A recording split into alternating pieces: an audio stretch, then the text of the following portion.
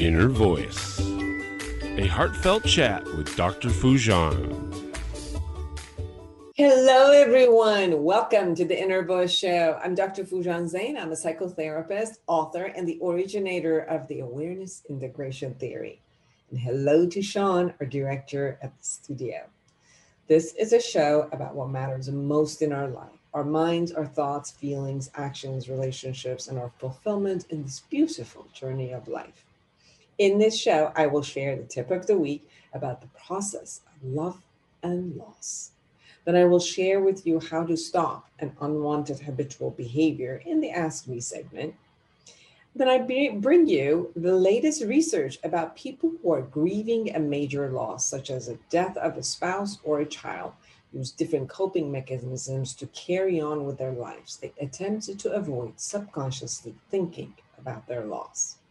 My guest today, I'm excited, is Christy Hugstad. She's the author of Be You, Only Better, Real-Life Self-Care for Young Adults and everyone else, and 2 other books. She is a certified grief recovery specialist and a grief and loss facilitator for addicts in recovery. She is also the host of the Grief Girl podcast. She's amazing, and I hope that you enjoy her story, her life story, and everything that she's going to give us in her book. It's an amazing book. But first, here's the tip of the week.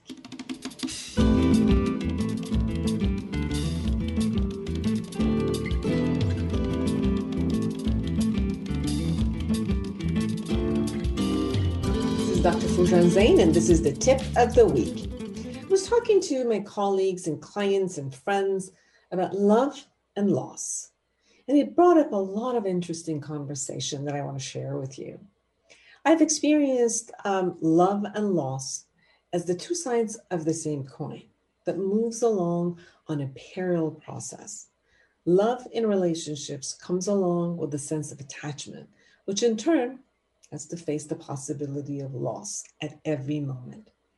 In a healthy relationship, one moves from one phase of the relationship to another. Each transition takes letting go of the last phase of the relationship, which feels like a loss. Letting go of singlehood toward gaining couplehood. The loss of honeymoon stage as one moves toward the next stage. Could be even power struggle stage. Or the loss of loverhood era to a parenthood era. Letting go of being needed as a parent when children grow up, or all the different ways that one goes through the natural transition of life and experience love and loss. When we lose someone that we love, whether it's due to divorce, death, migration, or phase of life issues, we go through a deep grief. Each one of us goes through this type of a process of grief in our own unique way, depending on the style of our own attachment. Some get caught in denying and refusing to experience loss by acting as if nothing happened. For example, holding on to clothes or the room as it exactly was when the person left, whether they died or the children went to school, just keep it exactly the way it was, as if at any moment we walk into that room and they're still there. Some fight the loss and get angry at the person for leaving or dying, or the doctors for letting this happen, or for somebody's friend or mother, or somebody who took our lover away. Some bargain with many what ifs and hope to find the right scenario for the loss to go away and wake up from this bad dream to find the person again. Some go into despair and hopelessness and loss of their own identity. Some question the notion and the meaning of love and life while they face loss. I've noticed that as one reaches the sadness of compassion for the self, healing happens. The love that was geared toward being fulfilled from the outside comes from the inside toward the self. Completion with the relationship and the person also helps. Looking at what we learned from the relationship helps us with the completion and therefore letting go. Acceptance of loss as a natural part of life as a natural growth of human beings and as a natural phase of relationships will allow us to pass through these processes with grace. Allowing ourselves to accept loss as a natural ongoing phase will help us not get stuck in the denial or try to fight it. So, as we anticipate loss, we can also engage fully in relationships and life when it's present fully in front of us. Some people, due to their original negative experiences of anxious attachment with their mother and father, and their caregiver, experiencing extreme loss as a trauma when they were a child, or the pain of losing a loved one, and they generalize this experience and live with constant fear and pain of loss, as if they've just closed their heart and they're not going to go into any relationship, or when they do, always standing there waiting for the other shoe to drop because they're going to face loss. So they face loss every minute. So reparenting the self, healing our childhood traumas will help us unite our different parts and become whole. We can then cherish the feeling of love and experience in fully when it's present, and grieve it appropriately when it's lost, versus living in the loss every day. An expectation of the experience of love as a constant matter is kind of an illusion. Loss will be there no matter what. But generating love consistently, regardless of the loss for yourself, regardless of the loss for yourself and others, will create full enjoyment and will pull you through when you have to go through the loss. For more ways in healing yourself through the process, go to Life Reset, the awareness integration path to the life you want, and allow yourself to learn how to regenerate love and how to go beyond loss, through loss, and beyond loss, and keep living in the love that you have and the shine that you have. Thank you.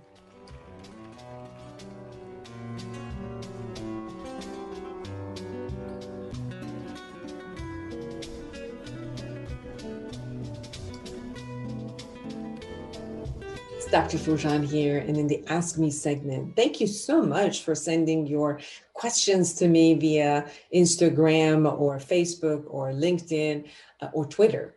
The last question that I have from you was, how do I let go of unwanted behavior or disruptive behavior, some bad habit that I have? Well, we could look at some of these bad habits could be under the name of addiction, for example, smoking cigarette or using alcohol or drugs. It could be just, bad habits of eating or not taking care of yourself, or any of those that you could imagine.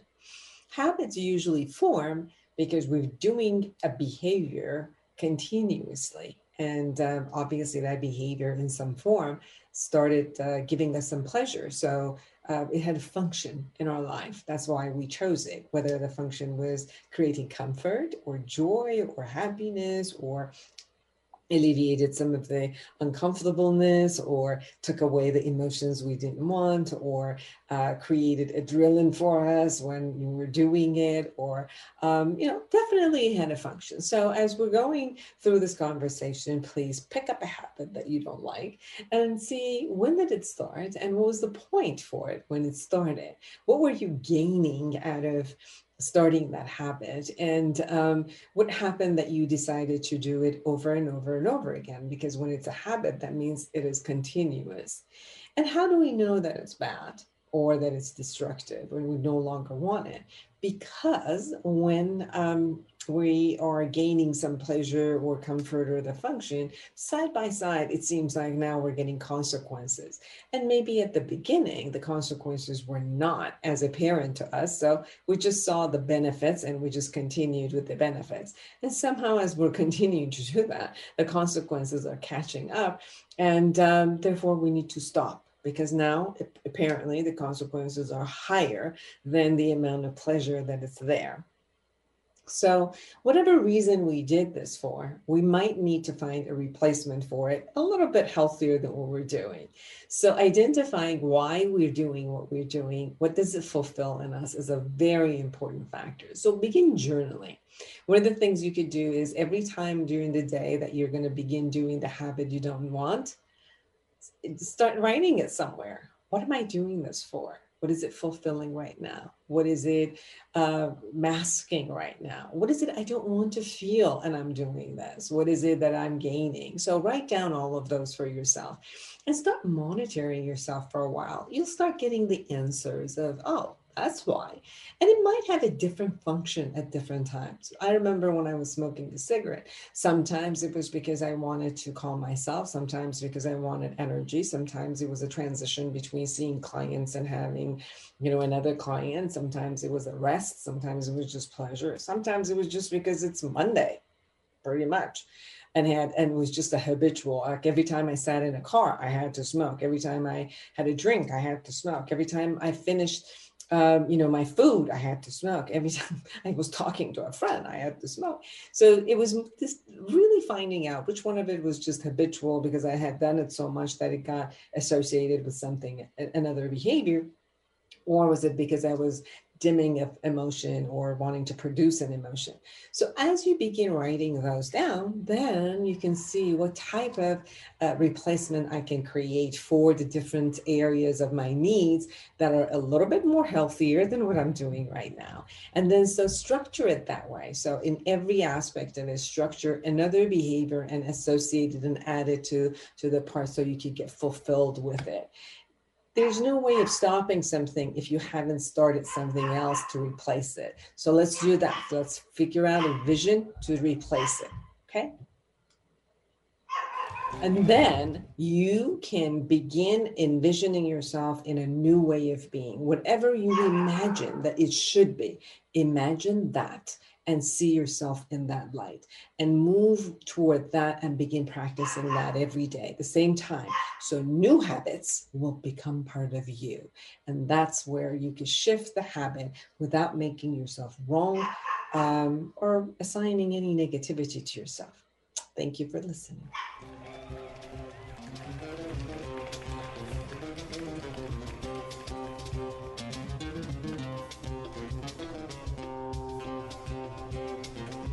This is the latest research. People who are grieving a major loss, such as the death of a spouse or a child, use different coping mechanisms to carry on with their lives. Psychologists have been able to track different approaches, which can reflect different clinical outcomes. One approach that is not usually successful is avoidant grief, a state in which people suffering from grief show marked, effortful, repeated, and often unsuccessful attempts to stop themselves from thinking about their loss. While researchers have shown that avoidant grievers consciously monitor their external environment in order to avoid reminders of their loss, no one has yet been able to show whether these grievers also monitor their mental state, unconsciously trying to block any thoughts of loss from rising to their conscious state. A new collaborative study between Columbia Engineering and Columbia University Irvine Medical Center, published online in the Social, Cognitive, and Affective Neuroscience Journal, demonstrates that avoidant grievers do unconsciously monitor and block the contents of their mind wandering. The researchers used a new approach to track the interactions between the mental processes. A machine learning approach to functional magnetic resonance imaging, fMRI, called neural coding, which establishes a neural pattern or fingerprint that can be used to determine when a given mental process is happening. Findings show that avoidant grief involves attentional control to reduce the likelihood that deceased-related representations reach full conscious awareness. Even though they're not aware of it, avoidant grievers actively control their mental state so that spontaneous thoughts of loss do not enter their consciousness. This kind of tailoring of mind wandering likely exhausts mental energy and leads to time periods when the thoughts actually do break through. It is like an ineffective pop-up blocker that runs in the background of your computer You might not be aware that it's there, but it slows down the overall operating speed and eventually breaks down and the pop-ups get through. Outside of our consciousness, outside of our conscious awareness, we are constantly editing our own mental experiences to control what does and does not get it. And this process of editing is not always helpful. Researchers suggest that one treatment goal for avoidant grievers may be to relax the conscious and unconscious mental controls that they maintain over their thinking of the loss. Since the control and monitoring happens outside of conscious awareness, this would be challenging to do. Training in mindfulness and acceptance may help some people relax both their conscious and unconscious mental control. We'll be right back.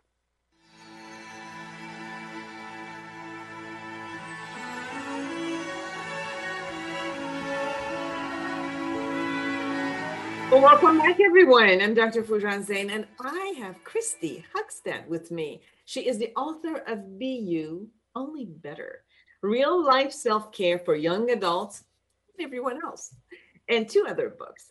She's a certified grief recovery specialist and a grief and loss facilitator for addicts in recovery. She's also the host of the Grief Girl podcast. Welcome to my show, Christy. Thank you so much for having me. It is so nice to have you. Thank you so much for your wonderful book. As I was going through it, I also saw that partly how you started to go, become a facilitator is because you actually had to go through a lot of the process of grief. So could you share with us how was it for you and what is it that brought you into writing this book? You wrote that when you used exactly what you wrote in the book on yourself to support yourself through the process. Yes, well, 8 years ago, my husband died by suicide. He ran in front of a train in Dana Point, California, where we lived. And to add to the trauma, his father was a passenger on a train he ran in front of. So I was really struggling after that. I didn't know how to process my grief. So it was a long, hard journey.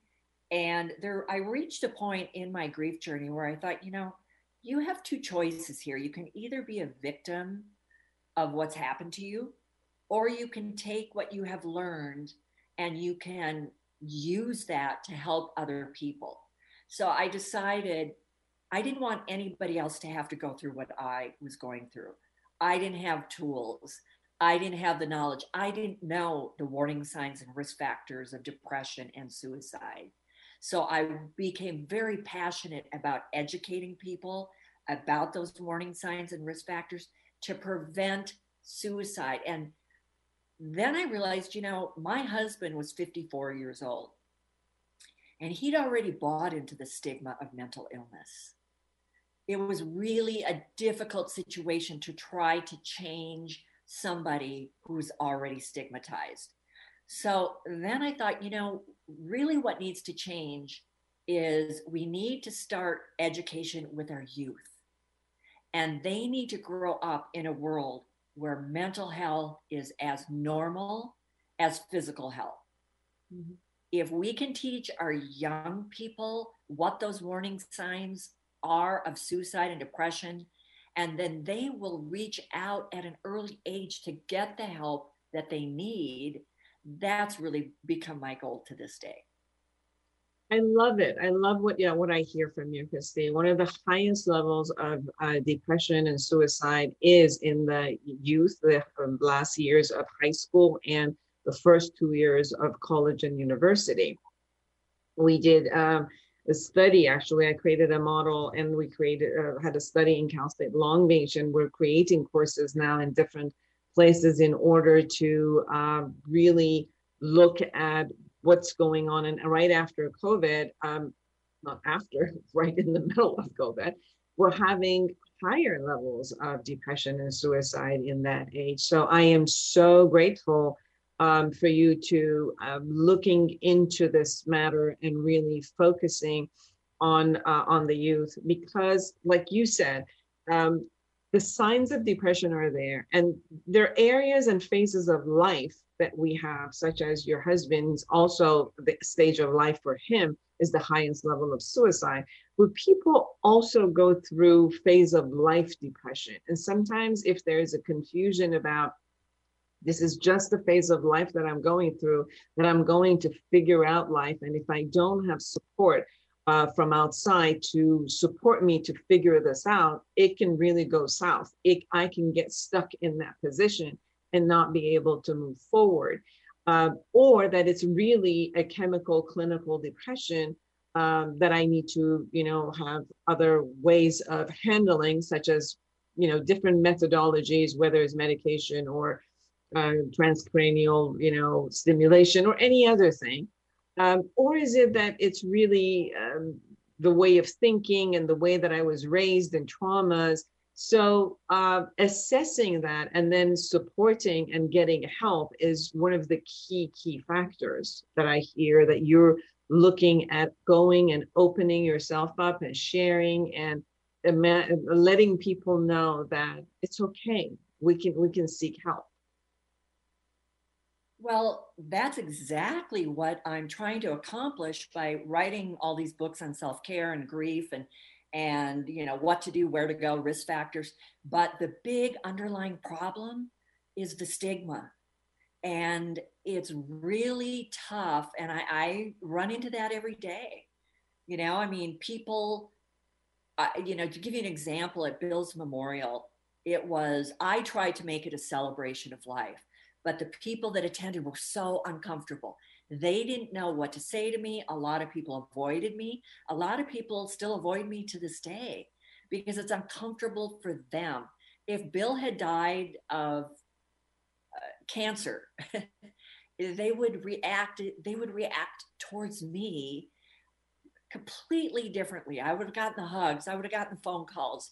And instead, because a lot of people in this day and age buy into that stigma, people are uncomfortable. They don't know what to do. They don't know what to say. So they stay away and they do nothing. So that's kind of the underlying problem, is to start conversations and abolish that stigma. So people like my husband will feel like it's okay to reach out and get the help they need. When you were living with someone who had the depression in that format, how did you see the stigma stopping them from getting help? Did you know that he had depression? Would he listen to you, or you really didn't know at that time either? Well, he had been battling depression for about a year before his suicide, and in his mind, he was a burden to me. He really was in no place emotionally to make appointments or try to get professional help on his own. That was too overwhelming. That would have never happened. So I understood that he was in a very dark place. I made appointments with psychiatrists, psychologists, church counselors, social workers, and we went from appointment to appointment. He got different medications, layered one on top of each other. So I was on a mission to find that right doctor, that right professional, or that right magic pill that would bring back my husband to the way he was when I married him. But as far as Bill actually being able to help himself, he couldn't have. He had all he could do to get out of bed and maybe take a shower or eat something. So people really need to understand, if you have a loved one in your life, you need to be their voice. Make the appointments, take them, sit with them. Also, let them know you're there for them in the long run. And that's something I didn't do. I was in such the mindset, I just want to fix him, because a lot of us women are all about fixing, right? And instead of just sitting next to him and saying, you know what, Bill, you are not a burden to me. I love you. I am here for you. We are going to get through this together, no matter how long it takes. So people with depression, more than anything, need that reassurance from their loved ones that you are there for them no matter what. Mm-hmm. There's also, I know Dr. Michael Yapko wrote a book that depression is contagious. Have you also experienced being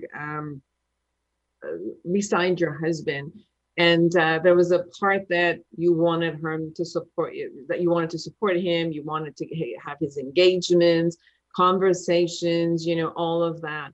And how was it for you to be beside someone who is going through such a deep clinical depression beside you? And maybe if you could share that people in our audience who are listening and also like feeling that, yes, they do have a spouse, a child, a parent, a friend, someone who they're living and very close to. And like you said, no matter what they do, they can't get out. But how is it also on you? Not only how you were for him, but the impact on you as someone who's beside someone who has the depression. I really was in panic mode for about a year. I was running on adrenaline. I knew that it was up to me to find him the help that he needed. So I didn't really sit still enough to really process what was happening, because for most of us, when we're in it, we don't even realize how stressed and how our anxiety levels are through the roof, because we are so fixated on helping our loved ones that we don't even realize the toll that it's taking on us personally. Yes. And how was it for you when he committed suicide? Because I think that what I've also experienced with a lot of my clients as I work with them for the past 30 years, it's a lot of feeling of guilt, feeling of what else could I have done? How could I have prevented it?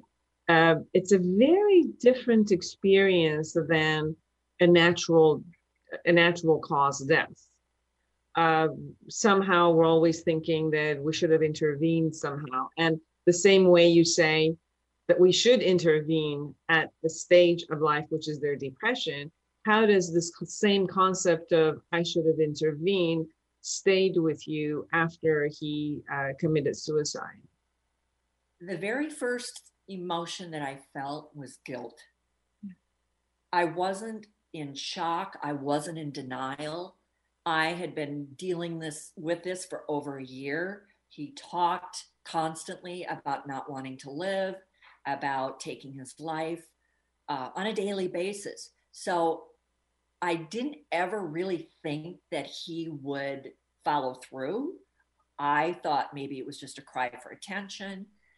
But when I got that first phone call telling me that Bill had taken his life, my initial reaction was guilt. What could I have done differently? I didn't find him that right professional. I didn't get him that magic pill. I failed him. I didn't contact the right doctors. So I blamed myself. I took 100% responsibility for his death. And it took me quite some time to move past that. So yeah, I was pretty textbook. I assumed all the guilt myself. I remember, I want to share this story with you and everyone. I remember working in an inpatient recovery and inpatient hospitalization, which we had a lot of suicidal clients where the family, had called and they 5150 them. So we were a locked unit and we were taking, it was a huge team of 3 psychiatrists and all of us therapists and, psychology nurses, and we would do this teamwork.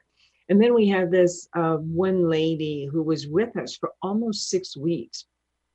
And we worked through the whole gamut. Everybody said, they're going to write off on her. It was all great.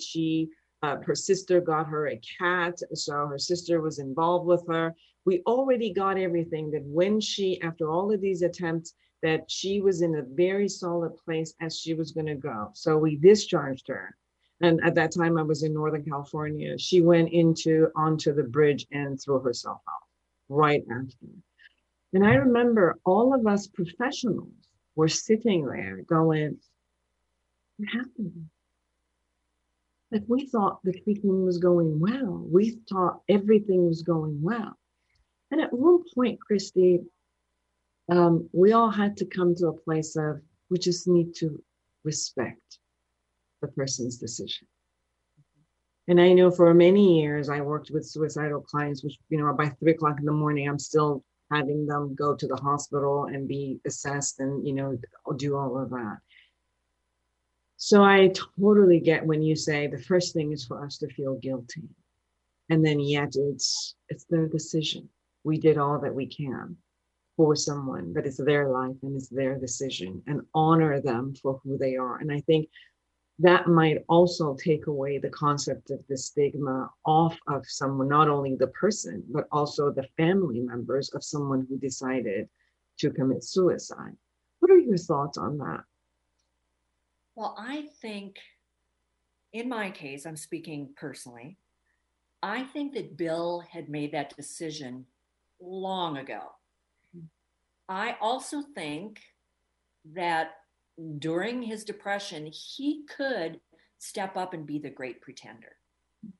His parents came to visit, and he was very quiet, but he could engage socially, at least put up a front, very little communication. But he would go through the motions of being okay. So I think it's important for your listeners to know that they can sometimes step up and be the great pretender when they have to, if it serves them. Mm-hmm. I also think, he went along grudgingly to a lot of these appointments with psychiatrists and psychologists. I would have to coax him to get in the car. I would go and fill a prescription. And it almost seemed like he had a sense of calm about him, like he was just kind of appeasing me and going along with it because he knew how hard I was trying. So it's really hard for those of us with a healthy mind to understand how dark of a place somebody is actually in that has that type of depression, that they no longer want to be here, that all they want to do is end the pain. And the only way that they can think that will stop that pain is to take their own lives. We can't imagine that. And when I think back of the darkness and that deep pain he must have been in, there's a part of me that kind of understands. Absolutely. Right? I mean, absolutely. If we are in that kind of physical pain, the quality of life is zero. And that's temporary, So to have that kind of ongoing emotional pain and trauma day in and day out, I can't even fathom that. Yeah. No, I hear you. For many years, as I worked with suicidal patients, I remember just sitting and listening and going to the depth of their kind of like darkness that they're sitting. And going into their world, I could totally understand that they just wanted this to end. And there was no hope. There was no light. And it was very, my job is to create light. And sometimes you kept sitting there and you're like, I don't know how to anymore. And sometimes it's just waiting and buying time. Sometimes we're just buying time until something changes. Another level of passion shows up. But I think that sometimes they are in a hopeless, helpless place. And sometimes us around them, whether we're the doctors or physicians or mates or, family members, sometimes we also go into the same type of powerlessness and hopelessness with them, because that is the actual concept of a depression, the hopelessness and the powerlessness. So, but the other side of it is, as I hear you, and I've also experienced this, maybe if we could intervene early enough that we could shift something. And that's what your book is about, is for each person to really look at, if I'm going through something, how can I find help? How can I support myself? And then for people who are around me. One of the great tools that you offer in your book is journaling.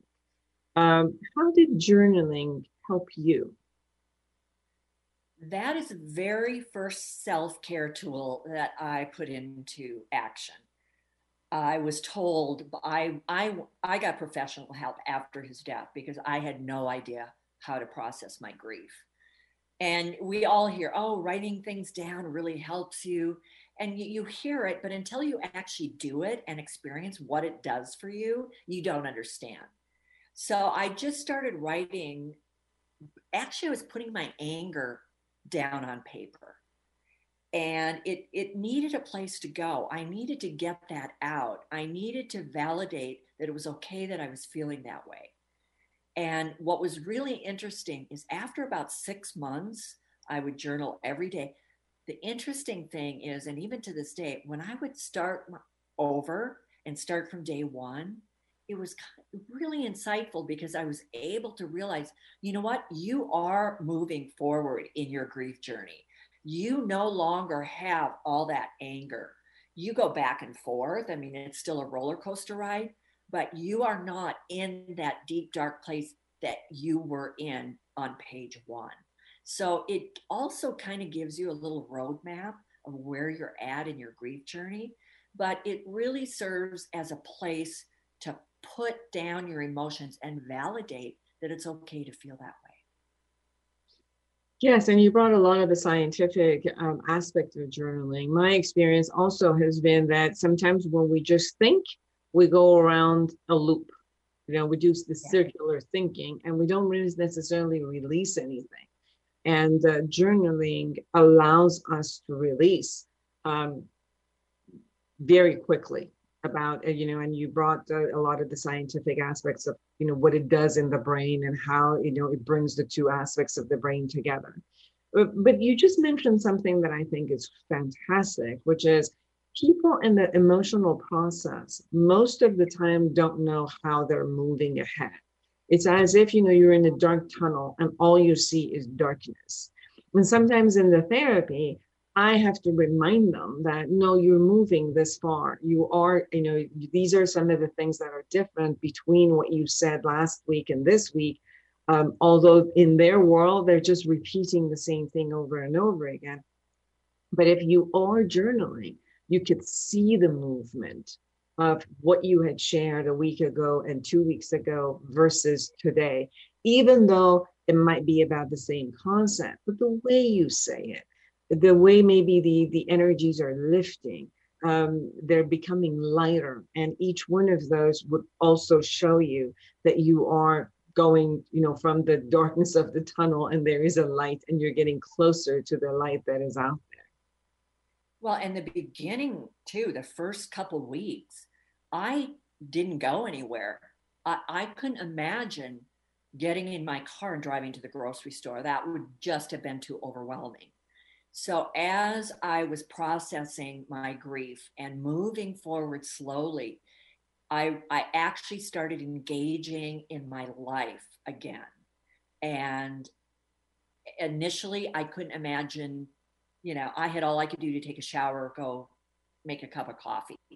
So, I now realize that that's okay. I should have been a little more gentle on myself and allowed myself that luxury of, it's okay. You have been through a major trauma.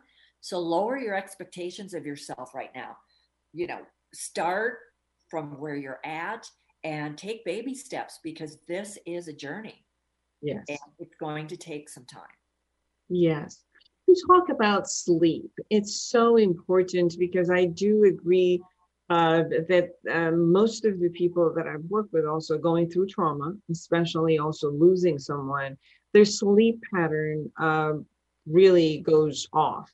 So you see people who don't want to face the reality and they would just go to sleep hours after hours and then they go through an insomnia. And then I've worked with people who immediately go into insomnia and they have irregular sleep and they can't process well when you can't sleep that way. Can you share a bit? You brought that also into your book and how much this is important on how to do that.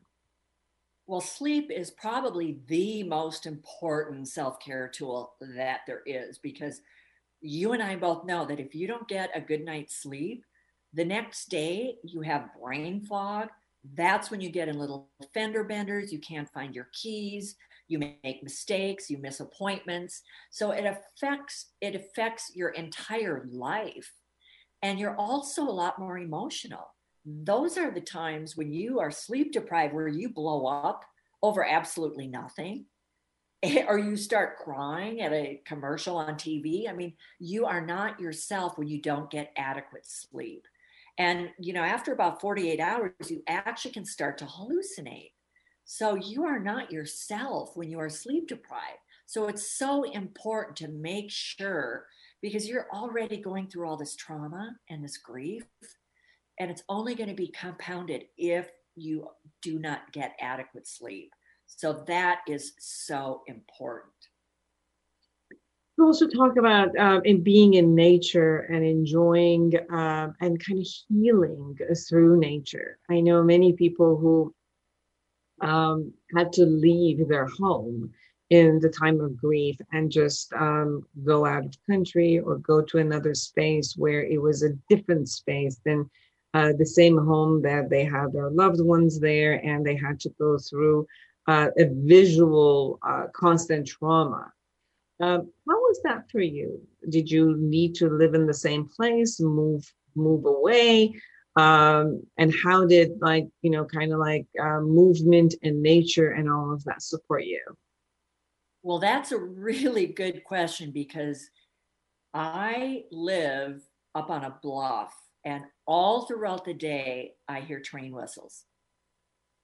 And since Bill died by train, that was such a huge trigger for me that whenever I would hear the train whistle, I got so anxious, and I would just stop, and I couldn't function. So I thought, I've got to move.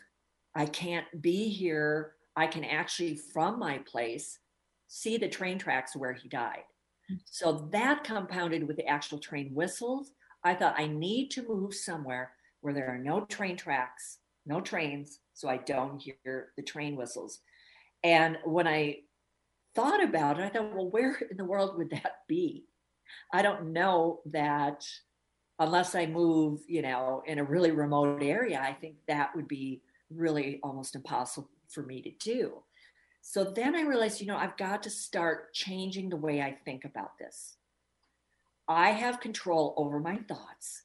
And instead of thinking of that train whistle and as a trigger and a reminder of how Bill died, I decided that I would think of that as Bill's way of greeting me and saying hello. Mm. And you know what? It works. I hear train whistles all day. I live in the same place. And I, of course, could never drive by the place on the tracks where he died. I couldn't do that for a year. And now I realize, it's okay. Yes, he did die there, but, you can't go around the world to try to avoid this area. You need to drive that route. So I just don't look, and I turn the radio on and I distract myself, but I don't try to avoid those triggers anymore. I didn't move, but it started with changing the way that I think. And that started off with, whenever I see triggers, I'll see Bill's car, the car that he drove, this red and white or black and white FJ Cruiser.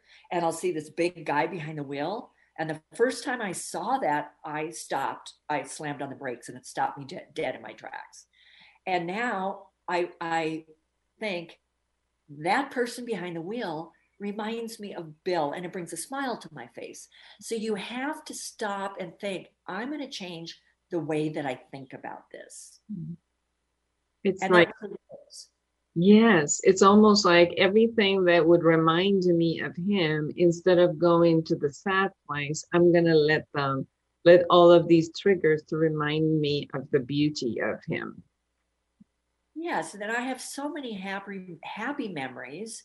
And I remember being down at the beach, and I saw somebody walking towards me that was dressed and looked exactly like him. And I just stopped. And of course, he was approaching me and I was just staring at him. And he said, "Are you okay?" And instead of, running away or acting all flustered, I just said, "You know what? You just caught me off guard because you remind me so much of my ex-husband." Mm-hmm. And he said, "Well, tell me about him." And he walked with me and he listened to my story, and he lives in my neighborhood, and now we're friends. So, there is beauty in these moments, and you just have to turn the situations around and look at it a little bit differently. Very much. You talked about cutting down on sugar. Say more about that. Well, my book, when I started out, as we discussed, I wanted it to be mainly for self-care for young adults.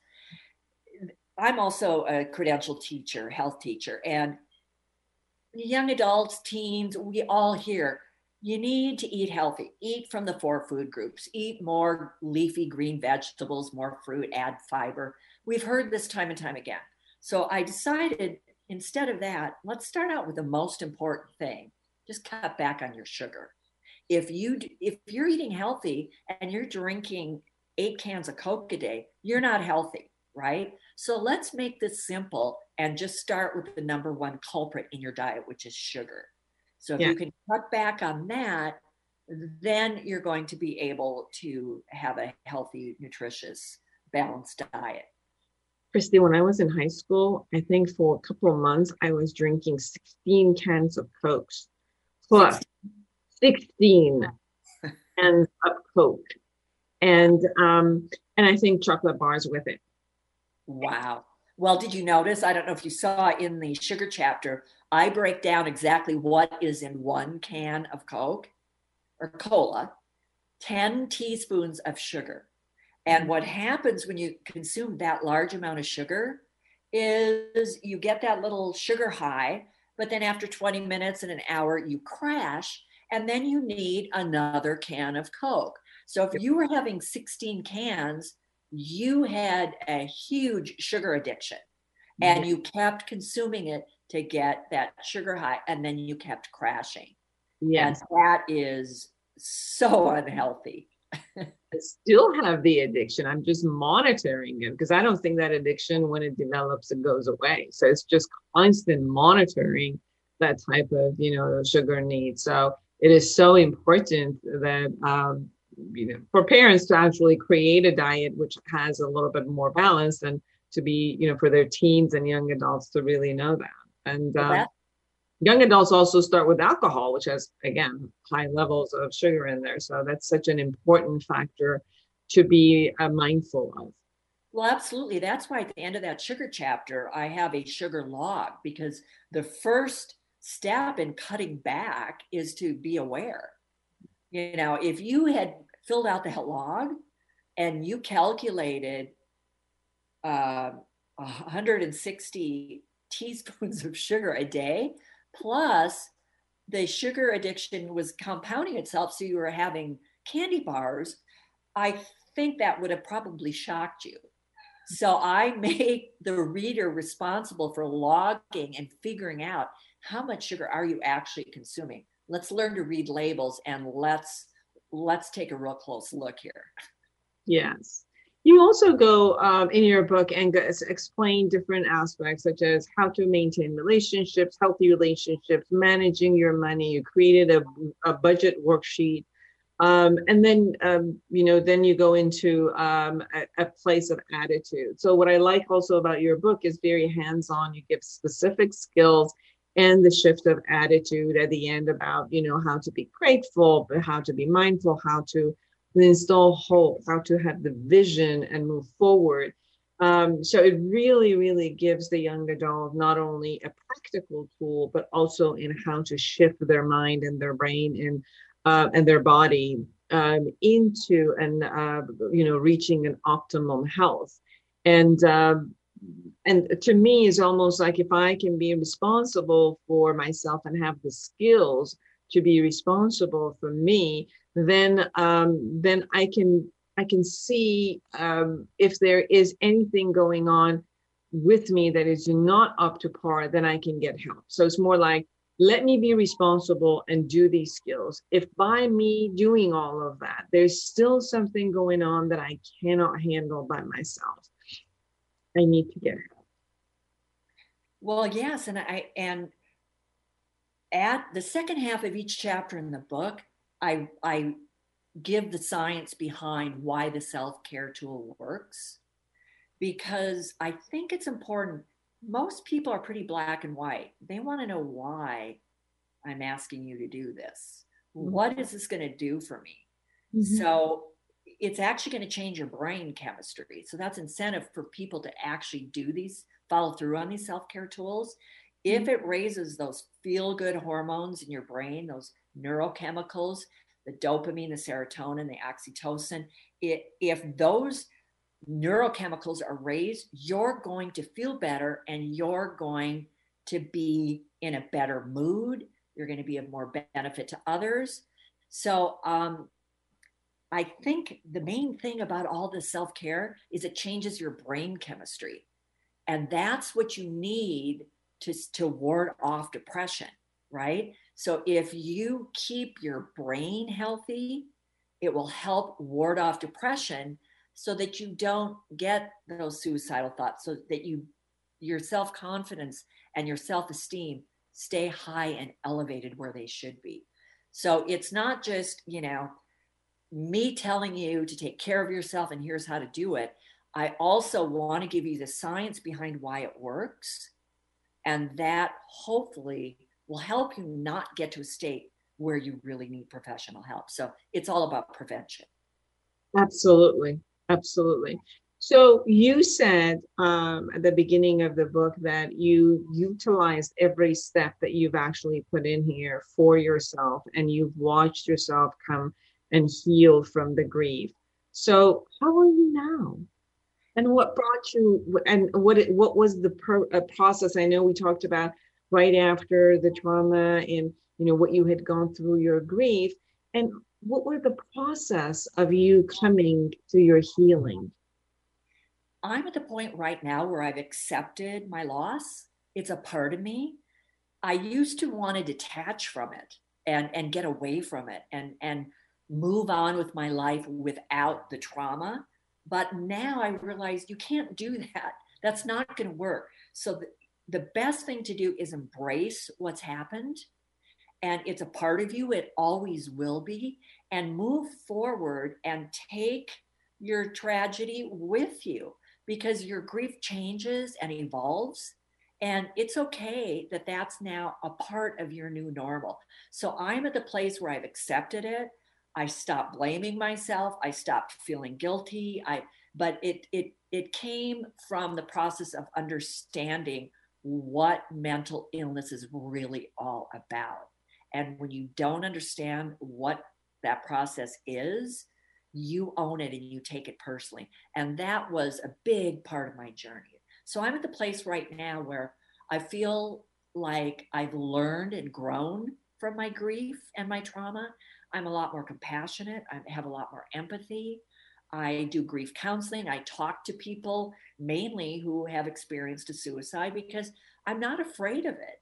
I've been there. I understand. So I think I am now at a place where I'm a better person because of my experience. In 1 minute, if there's anything we haven't shared, then you really want our viewers and audience to. I think the main thing is, a lot of people think that self-care is selfish, and it's not. You need to take care of yourself, put yourself first, emotionally, spiritually, socially, financially, mentally, before you can really reach out and be of service and help other people. So just like they tell you on the airplane, put your own oxygen mask on first before you can help other people. And that's true in life. Christy Huckstead, everyone. Be you, only better. Real life self-care for young adults and everyone else. And find that in Amazon. Where can they find you, Christy? The best place to find my stories and blogs and all my books is at my website at thegriefgirl.com. Beautiful. Thank you so much for spending the time with us. Thank you so much for having me. Take good care. And for all of you who are out there, create an amazing life for yourself and everyone around you. Until next week. Bye.